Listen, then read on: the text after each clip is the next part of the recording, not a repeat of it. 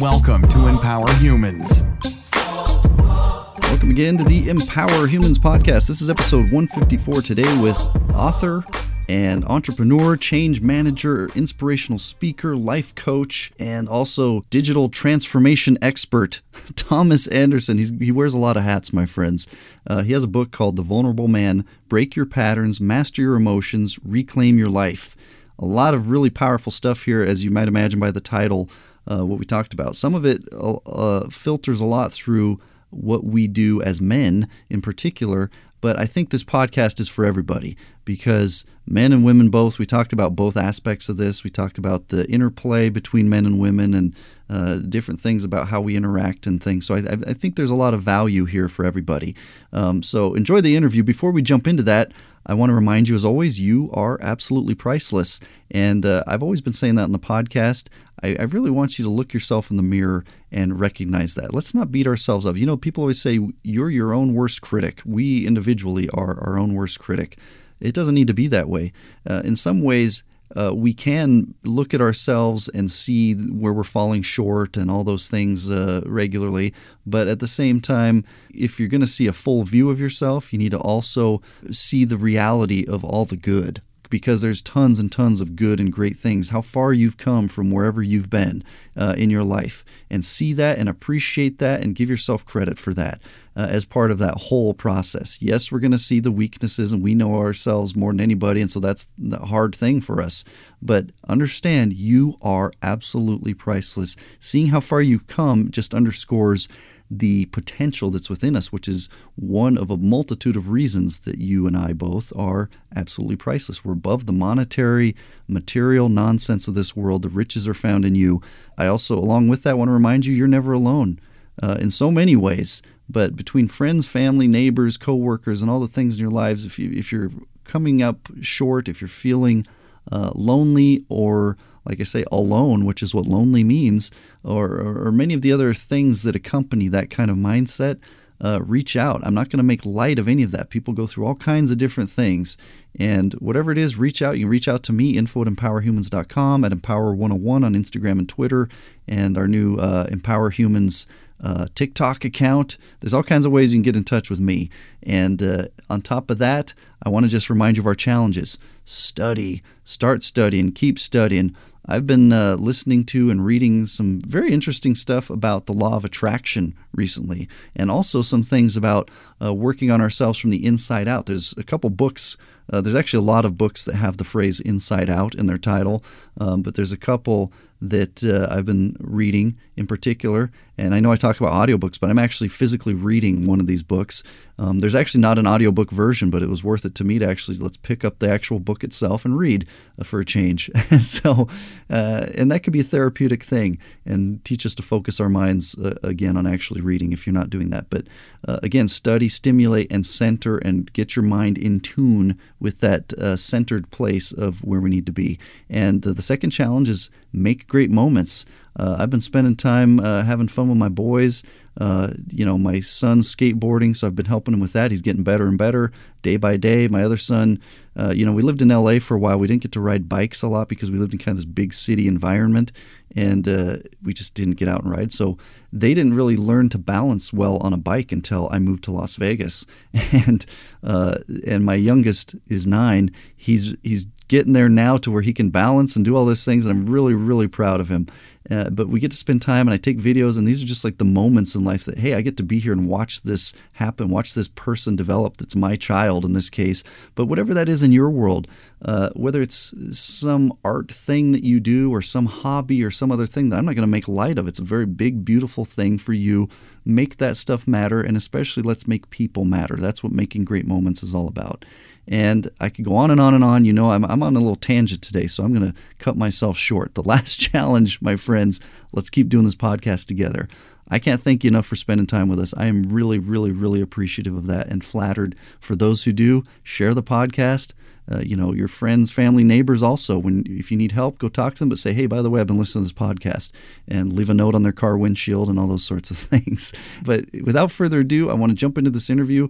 Thomas Anderson shared all kinds of really, really great things. He's coming to us today from Sweden. So it was 9 a.m. here in Las Vegas, 6 p.m. over there. But we made it work. The beauties of modern technology. So here we go. Let's jump right in with the one and only Thomas Anderson. Here we go. We are very, very pleased today to welcome Thomas Anderson, who is a Swedish entrepreneur coming to us today from Sweden, change manager, inspirational speaker, life coach, author, and also does digital transformation for individuals and organizations. Thomas, how are you today? Very good. Very good. Thank you. Thank you for having me. Yeah, it's my pleasure. As we record this, it's 9 a.m. here in Las Vegas. And you're in Sweden. What time is it there? It's 6 p.m. right now. Oh, well, that's not too bad. Okay. No? Just 9 hours difference. Yes. And how are things in Sweden? Because I remember at the beginning of the pandemic, we're going to talk about you and your book and everything else. But a lot of people, at least in America, we were talking about, well, Sweden isn't doing things with masks or things like that. And then I don't know, how are things in Sweden and how did things go? Well, I guess how it went. I guess everyone is overwhelmed with things what happened. But yeah, we had a different setup in the beginning, and we could be more outside, and it was no sort of rules to have masks or things like that. So we had sort of the regulations of less people and sort of all these washing your hands and all things like that. But I'm really happy that we could sort of be outside a lot. So since I like hiking and going around, so you can still go outside, go to the bars or cafes, but it's all this distance set up. So, but then in the fall, they changed. We had a sort of the second wave was a bit harder, I think. So they did more rules and regulations in the fall. But still, I guess it's a big difference than other countries. Yeah. It's crazy to think and interesting to see how this plays out in different parts of the world. I mean, we in the U.S., there's lots of things I could say about us. And having lived outside the U.S. and South America and other things, I've kind of learned a little bit about how some of the rest of the world sees things. But sometimes we live in our own little bubble in the U.S. and we just kind of take things for granted because we have so much here. And then I hate to say it because I don't see it this way, but I think as a culture, sometimes we kind of either look down or just turn the other way at the rest of the world. And I hope and I know that's not the case across the board, but in any event, I'm glad things are getting better in most places. And certainly here in the US it is too. But so you grew up in Sweden, right? Yeah. Born in Sweden, grew up here, but also been traveling a lot. And I like, would you say like traveling? And I think that also open your minds a bit to seeing different perspectives that you think maybe, oh, in Sweden, we're doing everything right. And then you travel to different parts of the world. Yeah. I've been living in Canada and in Spain and been traveling to China. So I've been seeing different parts of the world. And I think that open up, a different perspective. And I guess you're more humble to how people think and so on. Yeah, absolutely. I've met some people from Europe in general. Like I went back to Chile in South America and I met a guy from Germany and he spoke like 5 languages, just one of the nicest people ever. And I just, I'm very impressed because, again, most of us Americans don't go learn 5 languages. I don't know that you speak 5 languages, but you probably, obviously you speak English and you said you speak some Spanish. Yeah, I studied German and Spanish and Swedish and English. So, but I like English, I can manage, but Spanish, maybe if I did some time speaking it and sort of catching up, but my German is not that good. I just did it for like junior high for a couple of years and bad conscious. Well, I've heard German is very hard. I know some people who've learned or at least tried to learn, and it's kind of like English in some ways, where it's the grammar rules and stuff, at least in English, are very inconsistent. But anyway, I digress. I just I love people in Europe. I love your perspective, and I want to talk about your perspective today. You have this book called The Vulnerable Man: Break Your Patterns, Master Your Emotions, Reclaim Your Life, which already is a very powerful title. I want to talk more about the book, but tell me some of your story of how you got here, if you don't mind. Yeah, well, about writing the book or sort of Well, just getting to do what you do now, and then we'll talk more about the book too, but whatever you want to cover, honestly. Yeah. I've run a loose conversation here. Tell me some of your story though. No, but I think I sort of the idea of the book, or not, maybe not the idea of the book came, but in 2015, about 6 years ago, Mm-hmm. I was like management consultant. I worked a lot with digital transformation and sort of different IT things, and I had sort of everything I should have.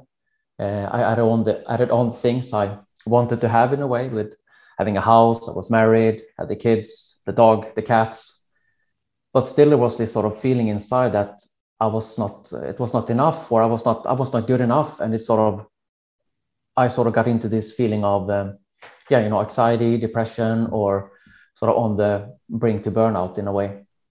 Wow. And that was really a really rough time. Looking back at it, it's like, it's actually a bit hard to see, sort of looking back, and if you see it, it was really different, and I was feeling very, very different. Of course, that also was a switch, and now I sort of have met all of these old things, and sort of went through doing my inner work and healing myself. But that was also a turning point at that time. I sort of felt that this is not the way life should be, and I need to do some changes. Because I don't know, the thing is, like, I've done things all my life. Like I did my studies, some Master of Engineering. I did my travel to exchange students to Canada, and I had a good job. I've been dancing, I'm playing in a band. Like, I've been doing all these things. And it was so hard for me to actually feel bad at that time, because that was not me. And who am I if I seek help? Who am I if I don't help? And it was like so many thoughts within that, like everything will fail if I ask for help, if I say no, and all these things. And I felt like if I stop at work, I will lose everything. Or if I say to my wife that I'm feeling bad, and it's just, I'm not sure about things, I thought maybe she say, well, I don't like you, I will leave you. And there was so many different things within. But that also, I needed to change something. And that also made me start doing changes and sort of taking care of my body. I did more exercise. I did changes with what I ate. And that also helped me to sort of getting a space to recover. And also I went to talk about being a highly sensitive person, like taking in a lot of information. Mm-hmm. And that sort of went me into therapy and did a change in my life. And that was like maybe a long journey, but I did that sort of recovery for about a year and a half. Then the next challenge came, and maybe I'm giving away the book now, but Mm-hmm. no, but I went through like divorce and all these big things as well. Uh-huh. And during this process, like in the beginning, I felt so alone in my process. I thought like I'm the only one thinking like this, and I've been feeling that actually for like since when I was a teenager. I felt sort of this part of me is not right, or this is wrong, and this is something that you should not talk about. So I've been hiding that part in me. Yeah. But then it was in like 2017 when I sort of did my recovery. I went to walk the Camino in Spain, the St. Jacob's Way. Wow. And that sort of, then I sort of had the idea of the book, because it's like things happen. Like I've been more open, sharing my story, and I saw it help others. Yeah. And then during sort of the fall of 2017, it was the Me Too, with all these talking about Me Too and these things. And I went to different group of men, and we talked about the Me Too, and we started sharing and talking about different things. And I saw the need of actually men then needing maybe help to talk about these things that we normally don't talk about. Yeah. And that sort of came the idea of, I thought that, well, I have written a journal for a long time, and I saw that maybe my words and my experience could help others. And that sort of was just a thought of, I need to write this book. And I never thought about being an author, but it was I just felt it's important, and like the world needs this story, because since I was struggling so much, I just thought so many else are struggling, because that was like during my process, I felt alone. Or when I started talking about my experiences, everyone else started to open up as well. Yeah. And then it's like, oh, we are all humans. And it's just that we haven't maybe practiced or learned how to put words on our emotions or allowed ourselves to be vulnerable. Again, that was sort of the starting signal for me. And then I wrote the book, and that's what I did. Yeah. You sure did write the book. And I appreciate you Well, no pun intended with the name of your book of being vulnerable and telling us some of your story, Yeah. because it's it's not always easy to do that. And so I appreciate obviously the title, The Vulnerable Man. Tell me more about that title. And I've noticed sometimes men in particular tend to not be okay being vulnerable or telling how they're feeling or expressing emotion and showing emotion. And I, for one, haven't always really been as much that way, but I think it's a tendency towards that happens with men. But talk to me about the title of the book and how that came about, and some, the whole thing about men and their tendencies, maybe, if you don't mind. I know that's a big question. Yeah, no, of course. No, but it was like, since I think that's what I sort of realized, that and especially going through sort of this Me Too thing, and I saw within myself that I felt wrong as a man. Like I thought I was too sensitive. I was not doing the tough things. I didn't do maybe the manly things, and I sort of felt wrong in not being brave, doing sort of learning to dive, or doing these rough things that the man should do. But maybe I did other things that sort of challenged me. I played in the band and stood on stage, and I did good in school. But those things were like, I was a bit ashamed of it also, in a way, because that was not what you should do. And I saw that when I sort of did my journey then of sort of opening up, I saw that it actually started early in the teenage years. And then when it opened up for me to be sort of vulnerable, and I saw it was just me not learning to sort of put words on my emotions and feelings, and also see the difference that it could be, it's not that I know when I talk to men about this, and like you talk about the sensitive word of being vulnerable, or should I cry all the time, or is it that just like being sensitive or oversensitive? But it's not about that. It's being able to talk to your friends when you need to. If you go through rough times with relationships or work, that you can talk to your male friends and say, hey, I'm going through a rough time. Can we talk about it? Can you help me? And I think that's also a difference, but it's so sort of delicate situation, since what I saw within me, and I think I see with many, is that we didn't learn from the teenage years to put words on what we felt, because it was just like pushed down. Yeah. And I think that's sort of the key thing, is like, since I'm a person that thinks a lot and take in a lot of information, and I sense what people think and feel and so on. And, going through teenage years and not being able to sort of talk about what you feel, and not practice to understand your reactions, your feeling, your thoughts, is very limiting for us, not knowing that, because it's nothing strange. We are humans. We react to the different things that happens. We want to be part of the group. We are scared about asking that girl to the date. And so it's nothing strange, but we just sort of push it back. We don't learn to be humans in a way. Yeah, that's very interesting stuff, because some of what you're saying, in other words, to me sounds like what we do, especially as men, is oftentimes suppress a part of us. Like, this is a very real part of us, but we're going to suppress and kind of pretend it's not there. And then what happens? It's not healthy. I mean, you experienced your outcome, and you went through a burnout of sorts, and you hit a rock bottom, or hit a wall kind of place, that you had to go through this change. When we talk about inner work, I know this was a term used early on in your story. What does that entail, to do that inner work? Because you talk about, tools that we can use to, reconnect to that inner peace, reconnect to ourselves. Anyway, talk to me about that inner work, if you will. Yeah, of course. No, it's a very good question. And I think that was like the start for me, since I sort of felt ashamed of what I thought and what I felt. And when I went to sort of the first therapy session, it was like for 3 hours. It was a friend of me who had this session with me. And I was like ashamed of just like mentioning that I was unsure about the relationship. I was afraid to talk about the things I felt.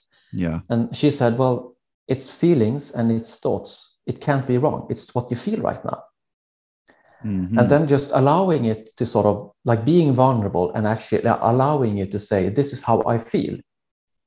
and just like putting it out there, it also helps you to heal, because then it's like you say something and then actually it becomes real, like it's a feeling. And then it maybe something else happens and you sort of continue to go into that, and it could be that maybe you got hurt. And I remember like the first time in this session, I sort of started crying, and I also said, I'm sorry that I'm crying. And she's not, no, just let it out. Because it feels like things have been pushed down for a long time. And that's sort of maybe the mix of being vulnerable. It's allowing yourself to talk about these things that are a bit sensitive or uncomfortable, but it's also letting them out. It's also a way of healing, because then it's not something just inside you. It sort of, you put it out there and you sort of put a perspective on it, and you sort of maybe continue with that thought, and why did it happen? Or maybe you went sort of against yourself, you didn't set your boundaries. And all these things that we experience, it's normal that we experience different things, but if you just hold it in, it's just going to stay in, and it's going to be, then you're going to burst out in different ways. Yeah. Great point. I couldn't agree more. I have a good friend who was an EMT here in the United States. That's basically a paramedic that when, emergencies and things, he delivered a baby in a parking lot one time, all kinds of crazy stuff, and people getting killed in car accidents, awful things that most of us don't like to focus on. But over the years, and I've known this person since I was very young, like kindergarten, and we're still friends to this day. I'm 40 years old.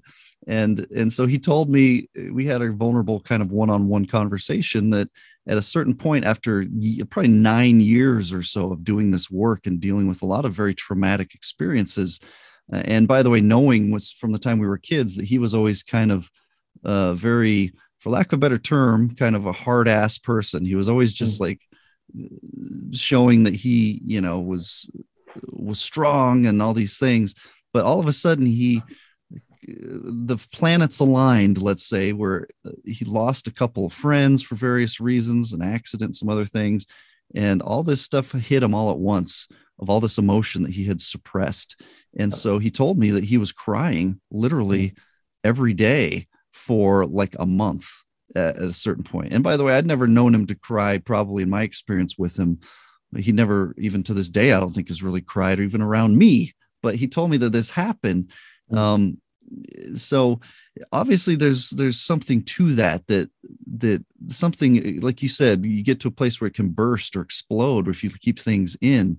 How do we go about doing this in a healthy way? And first of all, give ourselves permission to do this. And again, on top of that, I know this isn't just men. I know there's women and others as well. But how do we give ourselves permission and do this in a healthy way to live a healthier life?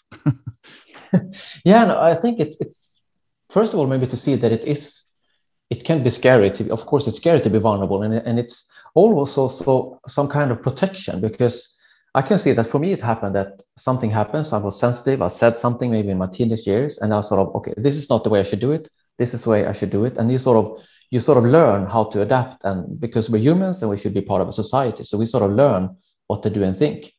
Yeah. And then in a way, when we lowering our wall, it's you don't want to go there. So it's like you have a sort of a hurdle that it's like, don't go there. And it can be sort of very hard to be vulnerable, because people can hurt you. Yeah. Because maybe that's something you experienced before. So first is to talk about, when you sort of, if you want to talk about it, talk to someone that you know, and or a therapist, and be prepared that it's something that you need to go into. And if you talk with a friend and say like, okay, let's talk about this, and it's going to be rough, and maybe it's going to happen different things, but let's create a safe space, because I think this is important for us to talk about. Mm-hmm. And I know Brené Brown describes it very, very good with being vulnerable, is that you put out a draft. Because when you talk about emotions and these things within, it's not going to come out perfectly right away, because you need to sort of put a draft there, and, oh no, this is not really what I meant, but this is what I feel, and this is what I feel. So it's like a learning process, and also allowing yourself to being there, being vulnerable, not really knowing. So I think that's like the first thing to sort of talk about how you should talk. I have a good example actually of a friend of mine, and we talked about this, and he said he had this guy friends, and they like had this yearly thing. They met all the friends from university, and he saw on sort of his dad and his mother that like it was the mother that had all the friends because his dad like lost all his friends, and he saw that maybe it's because they just talked about history. Like he saw that he lost his friends, and he saw that he was like also around the age of like 40, and he saw that if we're going to continue to meet with these group of people, we just talk about memories from like university times, and it's like, well, you laugh about it, but it's you don't really know what's happening in the life right now. So he said, no, let's change this. So he sort of brought it up with his friends and say, I want us to be friends for a longer time. And I think it's more important that we talk about things that happens right now, how we are in relationships, how our things at work, and how we're feeling, because then we can become not just remembering the good old days. Of course, you can talk about the good old days, but also talking about how we feel right now, because then we can be for each other for a longer time. Yeah. So he brought it up and say, I think this is important. And also we need to practice. It's going to be new. What do you think? So they talked about talking about it. Yeah. But he said also that was such a big switch for them. And it really helped them. And the team actually got much closer. So it's also a mix that you have your friends there, you know, you can call them if they're rough times, but also you can have the laugh and going out for the different sports events or whatever you want to do. So I think it's also allowing ourselves to be, that it is learning to ride a bike. Maybe it's just a joke, but I sometimes say that we have the same amount of emotions as women, but we have the sort of skills of a 5-year-old to talk about it. And it's also maybe to allow, because that was sort of my thing in the beginning as well. It was so hard to put words on what I felt, because like it just blocked me. It's like if I say something like this, I'm gonna lose everything. I was really, really scared, because that was sort of my unmet memories or sort of my subconscious. Like, don't say this, something will happen. And that also you learn on the way that it's not hard. But it's also the same thing when you ride the bike the first time, when you start diving or whatever you do, it's scary in the beginning. But then you sort of realize it's not dangerous to talk about your emotions. It's not for real, or it's for real, but it's not that life-threatening as you think. Yeah. And then it's also sort of practicing there as well. It's like mental practice, like we do exercise with our body. Especially today when there's so many things happening all the time, and it's human interactions and reactions to things that goes on. If that makes sense. Yes.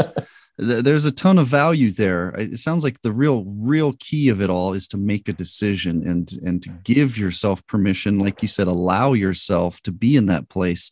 Yeah. And maybe it's hard for some, or harder more for some than for others, but if you're really not comfortable doing that, then to me it feels like, well, let's take a step back and try to figure out, what is it about this that I'm not comfortable with? What is the perceived threat or danger? And then you start to realize it's stupid stuff. What I've seen with men, usually it's stupid things like people are going to think I'm gay or some thing like, expressing emotion. And by the way, and I have, my dad tells a story where his father, my grandfather, who's, God rest his soul, he died in 2003 and loved the heck out of him. But, he grew up on a farm, the youngest of 12 kids in Nebraska here in the United States. And when my dad was growing up, my dad tells a story that he never said, I love you. No offense, Grandpa, if you're listening from the other side, but what happens, and sorry, Dad, also, I want to tell the story, but my dad gets very emotional telling this story because years later, my grandfather was ill and was in the hospital, and he was on the phone with my dad. And my dad said, I love you, Dad. This is his dad.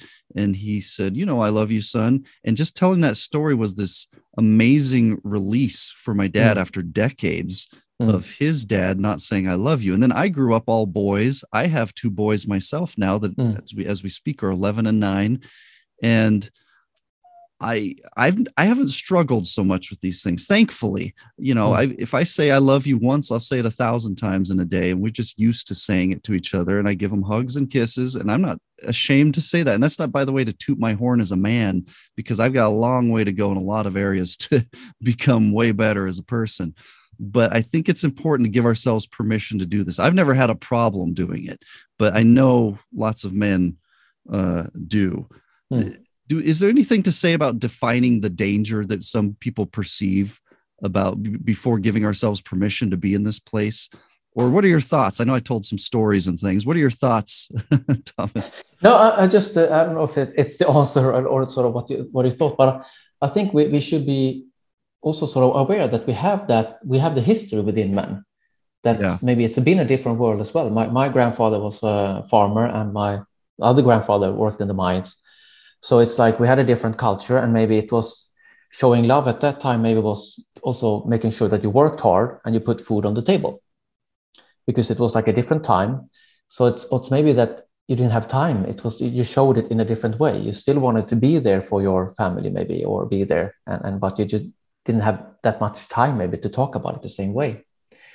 But I think it's one of the things that is sort of maybe scary in the sort of the teenage years, that it's like it's pushed out in a way, because I don't know if I'm going out in a different direction right now of the question. Okay. Go ahead. But I think we just need to sort of be aware that we haven't really learned, and we need to sort of break that patterns, and there's nothing wrong about the patterns. It's just there, but we need to be aware that maybe we have something that maybe worked in the past. It was not needed. Maybe you needed to sort of stay strong or hold it in, because otherwise maybe you will not be part of that group working, actually providing food on your plate. Because that may be what you were scared about. This was, if you say something, or you're not sort of making the pressure in a way, you will be pushed out and maybe not have a job. Mm-hmm. So maybe a health thing is to sort of stay at the job. But today the times are different. It's not the same atmosphere, but we have still the same kind of behavior. Yeah. So I think that we just need to be aware, okay, maybe we haven't learned it. And if we have a different culture, let's talk about this culture. Let's make a sort of a movement about it, but talk about that we need to do some changes. And we have our history, it's okay, but let's do something about it. Yeah. And it's not that we need to sort of take away this sort of masculinity. It's just we need to embrace more things. Because especially in this world, when we have so much information and mental illness is growing and it's exceeding, and we don't have the tools to handle it. We need to sort of maybe reevaluate the things that we are doing right now, especially making it in the future. Well, yeah, I agree. And that's a very good point to look at historically. If we're going to like be real with ourselves as humanity, men have been the ones who go out and hunt and bring food, or farm also, but also go to war and all these things that are very, in a lot of cases, dangerous. And, you know, I've read books about some of this that say that, you know, men use in our DNA as being hunters and things, even though a lot of us these days don't do that. But we have to be quiet. And so then we communicate, and women get frustrated, or partners, whatever situation. And so all these things of like, we're just used to like staying quiet or having a man cave, as they say nowadays, in English at least. But I think there's something to be said for calling out the idea of overemphasizing a certain area. For example, you mentioned something about, okay, men would show their love by working hard and providing for the family. That's all fine and good, but that's not enough. If you're going to overemphasize and just do that and then wonder why I'm not so appreciated, it is that you're appreciated, but also it's that you need to create balance. The universe demands balance. We always say that in the podcast. We have to balance expressing love in other ways. If we actually love these people, let's show it in other ways. And by the way, providing and all of that is part of our responsibility in a lot of cases, but also it's not enough just for people to feel loved. And we need to just take a step up and realize we can't just pretend that's enough, because we feel too vulnerable to say, I'm going to be emotional, or I'm going to say I love you, or I'm going to be in touch with my feelings and other people's. What are your thoughts? No, it's what I thought is that it's so many things that I think about right now, but it's like we need to sort of be aware about the things that goes on, and we need to change. And I just thought about this, that one thing that maybe we should be aware of, that like we like you and me were adults, and we but also our subconscious is maybe based on our way of growing up. And when we grew up, maybe we have a kind of a toxic masculinity in high school, or bullying, or whatever we had. We had sort of the strong guys, and we were allowed to be bullied, because a man should also be able to stand up for itself. So we in a way, I think we create a society in early years that it's okay for a man or a kid to hit another kid, because the man or the kid should stand up, because that's a manly thing. But if the man or the boy hits a girl, it's not okay, because the girl should not be hit. So then in a way we actually say that men, well, you should be able to manage yourself. So we actually push down things with men. And I think that sort of stands with us for a longer time, because that's what I saw. I was actually, when I went through all my inner work and sort of going through the fear by fear and meeting all things, I saw that a lot of my fears was based on things that happened in high school. So in a way, when I was scared, it was like, oh, I'm afraid of these guys in high school. And just to be aware of that, it goes way back. And it could be a lot of sort of, that's also maybe why it's so hard for a lot of men to take that step, because it's like, don't go there, because it's very, very dangerous for you. Yeah. We sort of maybe push it away. We don't understand it. But I really understand it. Now it goes back a long time. And then also if we're aware of that can also help us to move on. I don't know if I sort of answered the question, but that was sort of my thought of it. It's so many different dimensions that I think we need to sort of address, that today it's hard for us to be vulnerable, because it's actually being out of the group. You will be killed, and it's very dangerous. So also but for our children, we need to meet that fear, because we need to help our boys to be different and help them allowing these things. And also maybe they do some changes in society, because we still allow a very strange way of growing up, that we still allow that boys should stand up for themselves, and it's okay to fight. But I don't know, it's very strange in a way. If we go that direction. Yeah. Well, and by the way, I think you did answer the question, because all I said was tell me your thoughts. So you told me your thoughts. And that's good. And by the way, they were very valuable thoughts. I appreciate that you share that. I probably should have formulated a better question, but because I was sharing my thoughts. But as we talk about this, and I want to shift gears a little bit and talk more about like defining what some of this like emotional intelligence and some of these things. But this reminds me too, a long time ago on the podcast, like a few years now, we had the authors of a book called The Boy Crisis, Dr. John Gray and Dr. Warren Farrell. And we talked in depth about all these things as well. And there's a lot of real depth to this whole, whether you read that book or not, there's a lot of real depth to what's going on. Some people talk about we're losing masculinity or manhood these days, the way things are with technology, and men aren't hunting and doing things. But so you could also look through that same lens or through a different lens and say, we're continuing to grow, or even use the word evolve as a species, as male members of the species, and hopefully in a direction, if we make the right decisions, to become better, to connect better with both each other and women and children. And I think it's a real important part. I mean, we just had Father's Day of all things. And I could go off on so many tangents about all this, because I am a dad. I don't know. Do you have kids, by the way, Thomas?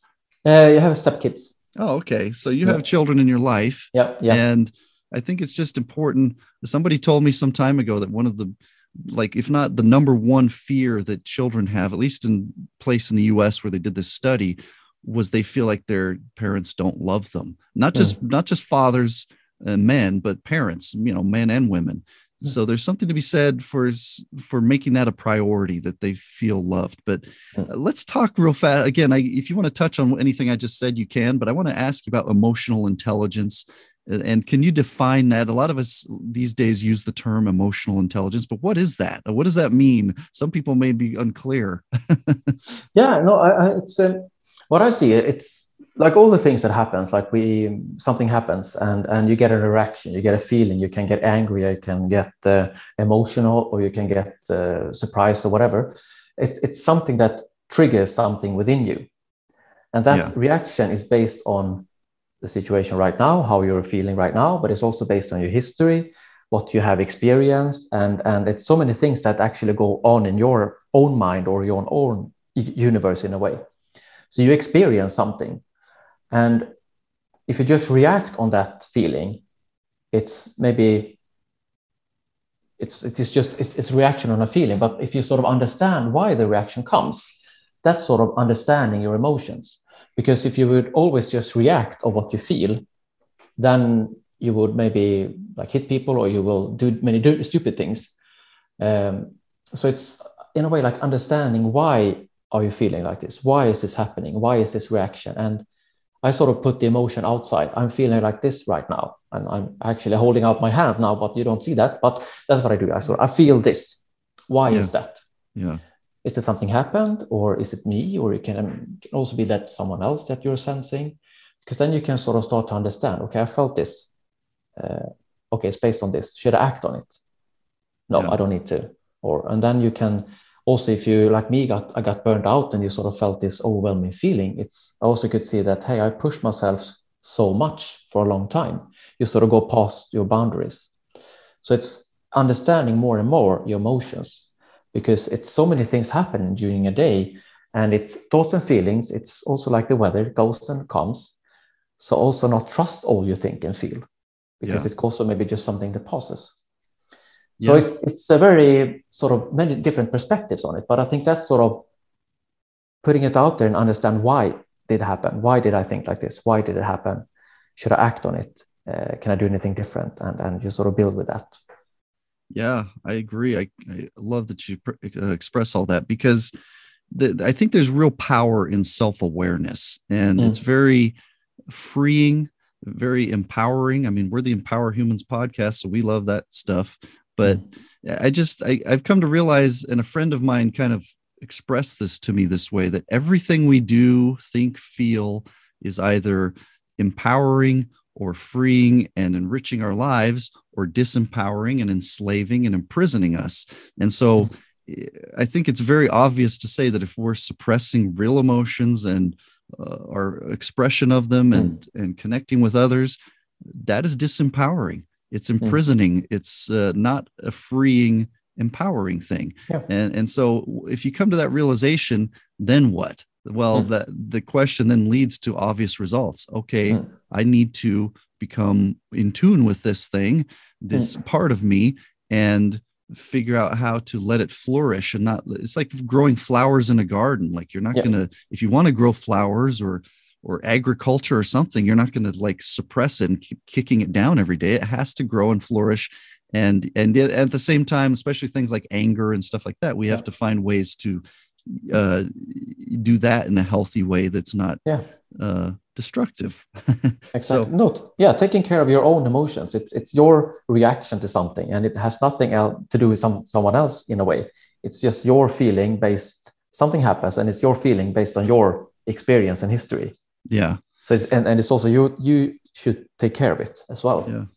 And give yourself permission. I for one give you permission. Anyone listening, I give you permission. Now it's your turn. Give yourself permission. I think Thomas gives all of us permission.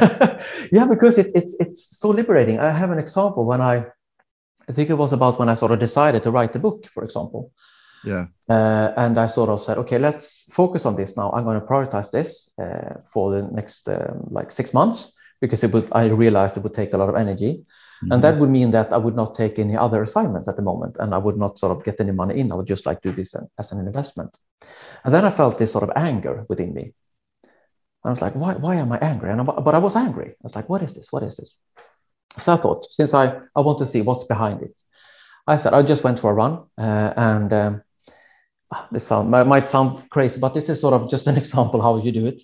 And then I went out for a run and just like, okay, angriness, I'm just angry. It's a feeling. So I just looked around me when I did my run. It's like, I don't see anyone. And I was like, what the? And I sort of screamed out and just felt that anger. But also then I passed through that anger. And it was like, okay, but then it came this sort of, you want to sort of, no, let me go. And it's like a worm just like trying to get away. You don't want to stay there. It was like, I got that feeling of being scared in a way. So I sort of felt that feeling of being scared, and I sort of moved through that feeling. And then I realized I'm very scared of losing control. Because when I do this sort of investment in my book and taking my term doing this, I'm scared of losing control. Okay, that's why I got angry, because I'm allowing myself to lose in control. And I sort of had my different kind of escape plans of not want to lose control. And then I thought, okay, I'm scared of losing control. Okay, I need to sort of put in time to allow myself to, during this time of writing and doing this kind of investment in me, I need to sort of give myself extra time to take care of myself, give myself time to sort of get my energy back and so on, because it's going to be rough for me. And that's in a way for me to sort of understand your feelings and sort of what's behind the actual reaction. Yeah, absolutely. That's beautiful. And I think there's something really powerful in the word control.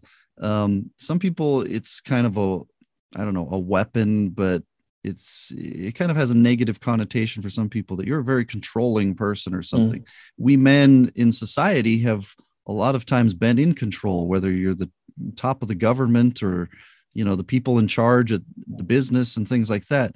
And if you're in control, it's like we men ought to embrace control in the sense of not necessarily controlling everyone around us, but controlling ourselves in a way that's effective to get the outcomes we want. If you want to stay married, if you want to have good relationships with your kids, if you want to have a healthy work situation, whatever you do, there's something to be said for extending that control and making that control start with you, the individual. Men and women both. We all need to define what that means for each of us, and the strengths and weaknesses maybe that we each have, that we need to focus differently on different things. I know you talk a lot about reconnecting with ourselves. How do we go about doing that? How did you go about doing that? As I guess this is an individual journey, but what are some general things that we can do? Because one of the things you say on your website is you have the tools and strength within you as a human. You are built for this world. You just need to learn and bring out the tools you need. How do we do that? How do we reconnect with ourselves? Yeah, no, that's it's a good question. And I think it starts with this being vulnerable, because you have in a way built up, maybe we can talk about control, as you said, like control is, you want to control things because you're scared of something. You're scared of losing something. So then you want to control things. And you say, if I control you, you don't leave me. Or if I control you, this will not happen. But behind it, it's a fear of losing something, that maybe you're scared of not being enough, that maybe you're scared of trusting yourself. There could be something behind that. And if you start being vulnerable, you can see and sort of all these fears or different kind of behaviors that we have within us, it's built up maybe as a kind of protection. And if you see all these things behind, you can you understand yourself better, and you sort of connect back to your sort of true self in a way. You don't see that you don't need to be scared. Because what I saw, like a lot of my fears came from my time in high school and growing up. And if you look at it, like now we move around in the world in a totally different way than we did 100 years ago, 150 years ago. We just maybe stayed in the same location. And the way we grew up, it was also a way of, this is the way you should behave in this kind of group to survive. So sort of the things that we've learned is like, okay, this is the way I should behave. Otherwise I could get killed or get thrown out of the group or different kind of things. So that's sort of the normal human behavior. But now, since we're moving around so much more, you have been in Chile, I am in Sweden, and I'm been in Canada, I've been in Spain, and you travel around more. Yeah. But also some of our behavior is still based on our way of growing up. So if you can sort of understand your behavior right now, maybe it doesn't work for you anymore. And you have a pattern that maybe protected you growing up that you don't need anymore. But it's also familiar, so you fall back to that kind of behavior. So you need to sort of relearn all these different things that you do that maybe doesn't help you anymore. Yeah. So it's actually also it's a rough process, and it's a process that you sort of, all of us have different experiences, but also a lot of people have similar experience. So it's also maybe meeting people that have these kind of similar experiences, and then we can help each other. Yeah. So it's understanding these things and learning more about yourself and say, I don't need this anymore. And then you face that fear, and it can be rough. It could be whatever emotion you need to feel, but you sort of pass through it, and then it doesn't control you anymore, that kind of fear that you don't need anymore. Yeah, great stuff. As I look at some of your work too, not to shift gears too much again, I appreciate you explaining all that. I know you talk a lot about empaths and HSPs, which are highly sensitive people. That's always been a very interesting topic to me. I don't believe that I am one of those people. I believe most of us as people have some abilities to tap into a part of us, but some of us aren't, myself included, aren't naturally that way. And, you know, I've had people on the podcast who talk about anxiety and other things. Sometimes anxiety seems to go along with being an empath, I've found. And in my experience, I certainly don't know everything, that's for sure. But in my experience, I've seen this more with women than with men, being highly sensitive, empath, having a very strong intuition, things like that. Talk to me about that. And why did you include that as some of the things that you talk about in the work you do?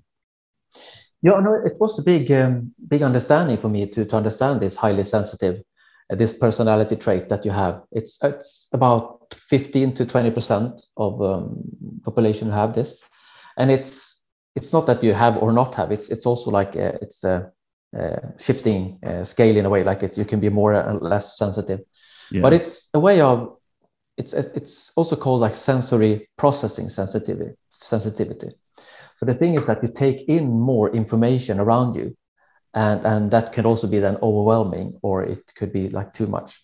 So it's not that you're just like sensitive, it's that you take in more information and you process more information. And it's as much similar within men as in women, but I think women are more open about it and talk about it, because talking about these things, as we talked about, being a boy, and we hold things back. Well, I lost myself. No, so I think it's important to talk about this, since it's. No, I think I lost myself. It's okay, my friend. Well, you were talking about being empaths and highly sensitive people, and so one of the things we're talking about some differences too, generally between men and women with this, and I've seen some people, for example, with strong sensitivity, empath types of attributes, and then at the same time they're very able to manifest things in their lives because they're so sensitive to the energy around them and stuff. Some people might say, well, that's weird and hokey stuff, but it's true. I've seen it firsthand. No, that's, now I sort of got back to myself. That's good. No, it's no, because that's what I sort of understand being highly sensitive, is that I saw that I just thought I sort of thought too much what people thought, and like being in the different kind of social groups, I sort of felt what other people thought, and it was like overwhelming. And I sort of also took on a kind of sort of energy. This is a strange feeling in the room, or it's my fault, because I didn't understand that I took in all this extra information and all this sort of kind of energy, because I was more sensitive about it. And then it's because I thought, isn't this clear for everyone? And then I just realized, no, well, some people take in more information. Some people can do painting, and some people can play good soccer, or some people can do good things, like you're good at something. And I'm very good at sensing what people feel. But since I didn't understand this, and like I didn't talk about it, I sort of took on that sort of feeling from others. And I thought it was sort of my fault and things like that. And that, I think it's maybe a bit strange, but it's also quite just plain simple in a way. Yeah. Because it's this called mirror neurons that you have in your brain.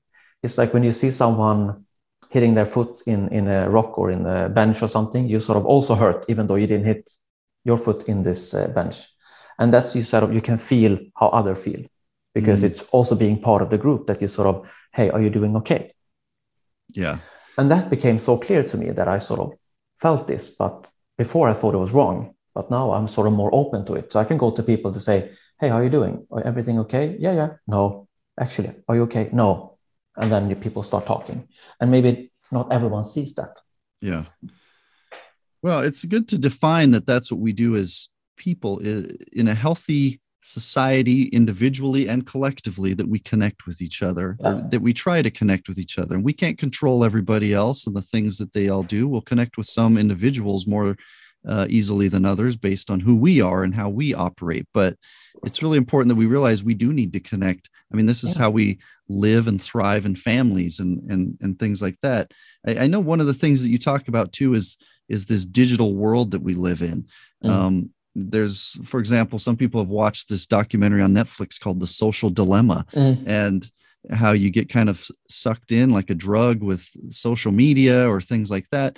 And how, like we talked about earlier, things either empower and free and, enlighten your life, or they disempower and imprison you.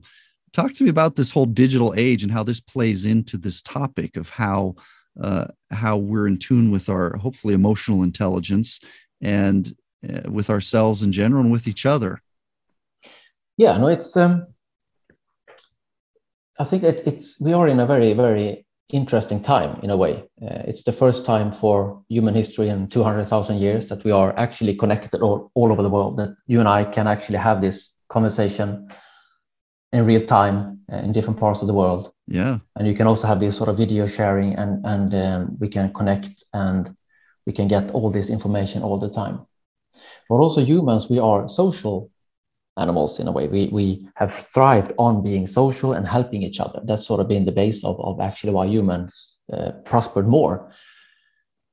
So everything it's a mix right now, because as humans, if we talk about the basic humans, we want to be in this smaller group of 100, 150 people. That's sort of what we're used to.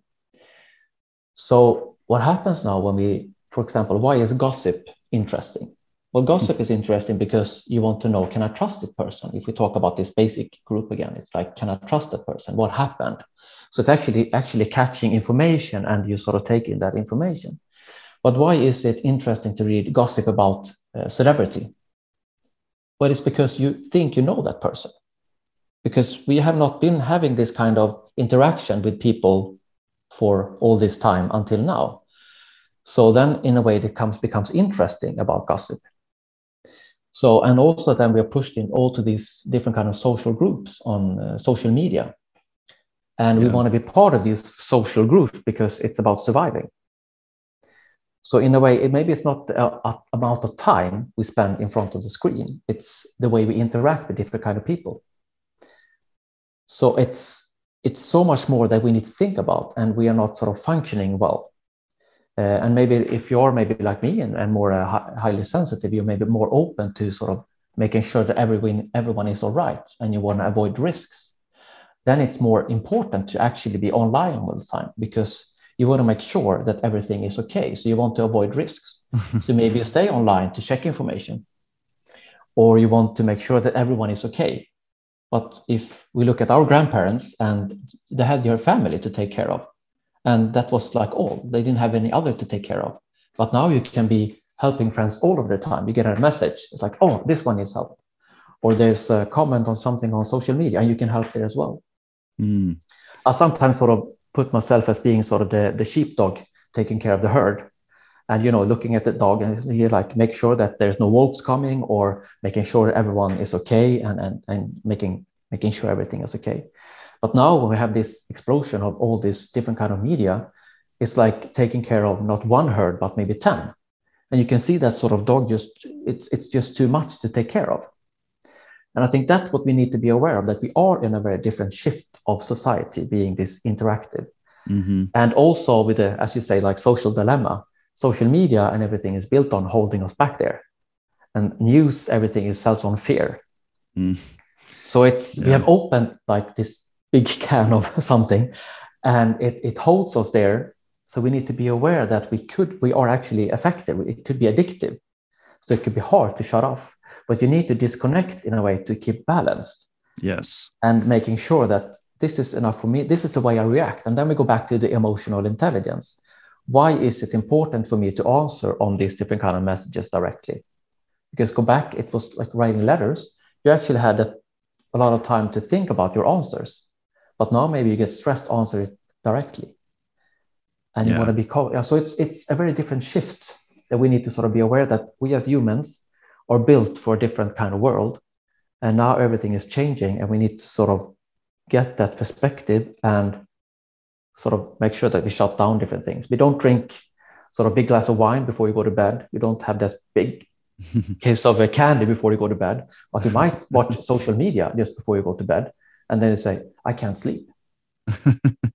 Well, you push yourself with a lot of information and interactions and things like that. So it's, so it's a very interesting times that we are moving into that.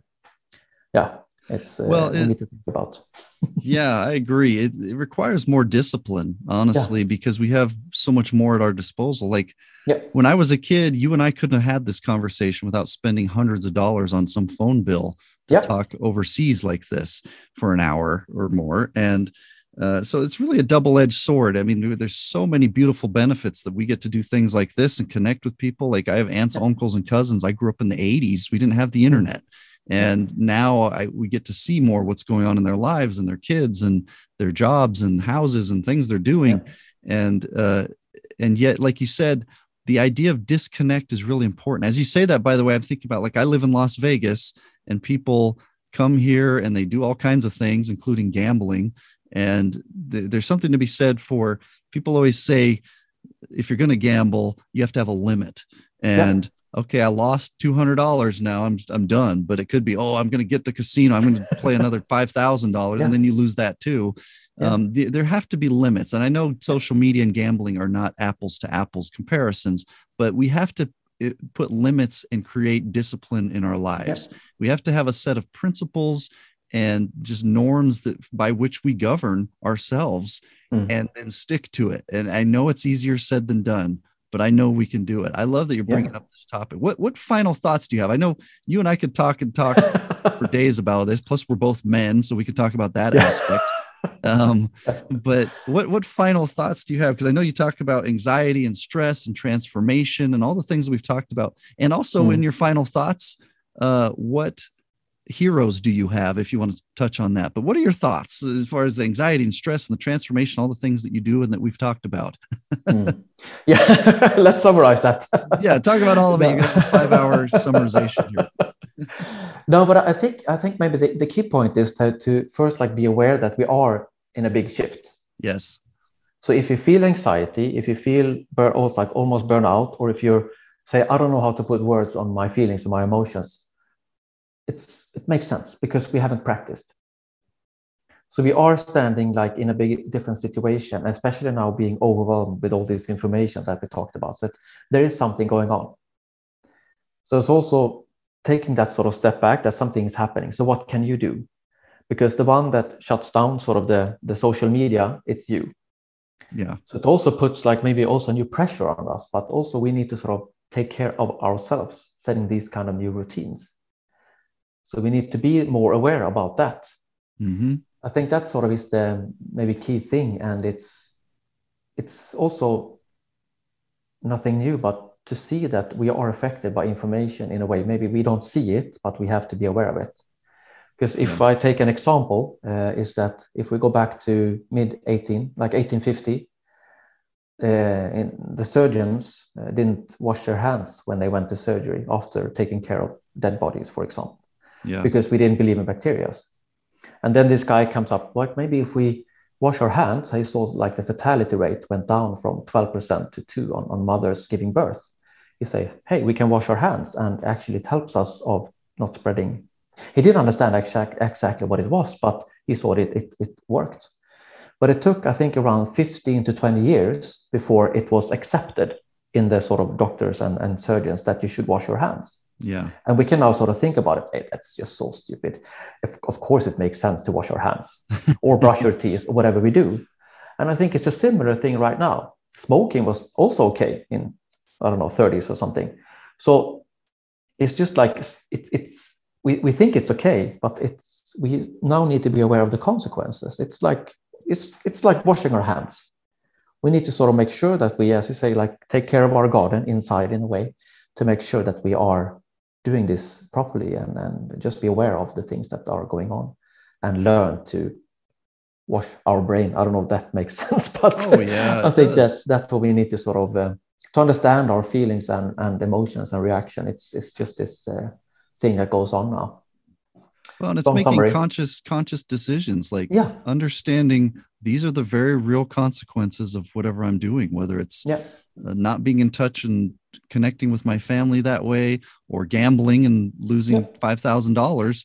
They're very real consequences. So complete radical ownership is a term we've been using lately of ourselves and those consequences, and realizing that we're in the driver's seat. It's up to us. and then making those decisions. Anyway, go ahead. I interrupted. Anything else you want to add? And do you have any heroes in life, or it doesn't even have to be on this topic? I always like asking people who they look up to. I, for one, look up to a lot of musicians. I'm a musician myself. Oh yeah, me too. I look up to certain authors and speakers, guys like Stephen Covey and Tony Robbins, and now Thomas Anderson. But who are some of your heroes, Thomas? No, I there's many, I think, but I like Tony Robbins as well, and Dane Heer has been also a big influence. And now I was thinking about different. I love to read Paulo Coelho, his books, and The Alchemist. I like so. Yeah. Yes. It was one of the books I liked. There's so many people I look up to. It's, in a way, I think it's when you sort of take this sort of perspective and helping. There's so many things. I don't know what more to say, but I think there are many that inspires. And I think it's good for us to look to those people, because it gives us two things. One, something to strive for. And two, the fact that we look up to somebody tells us something about us. It tells us about things that we're capable of and our potential, that we see so many great things in this person, or, whatever it is.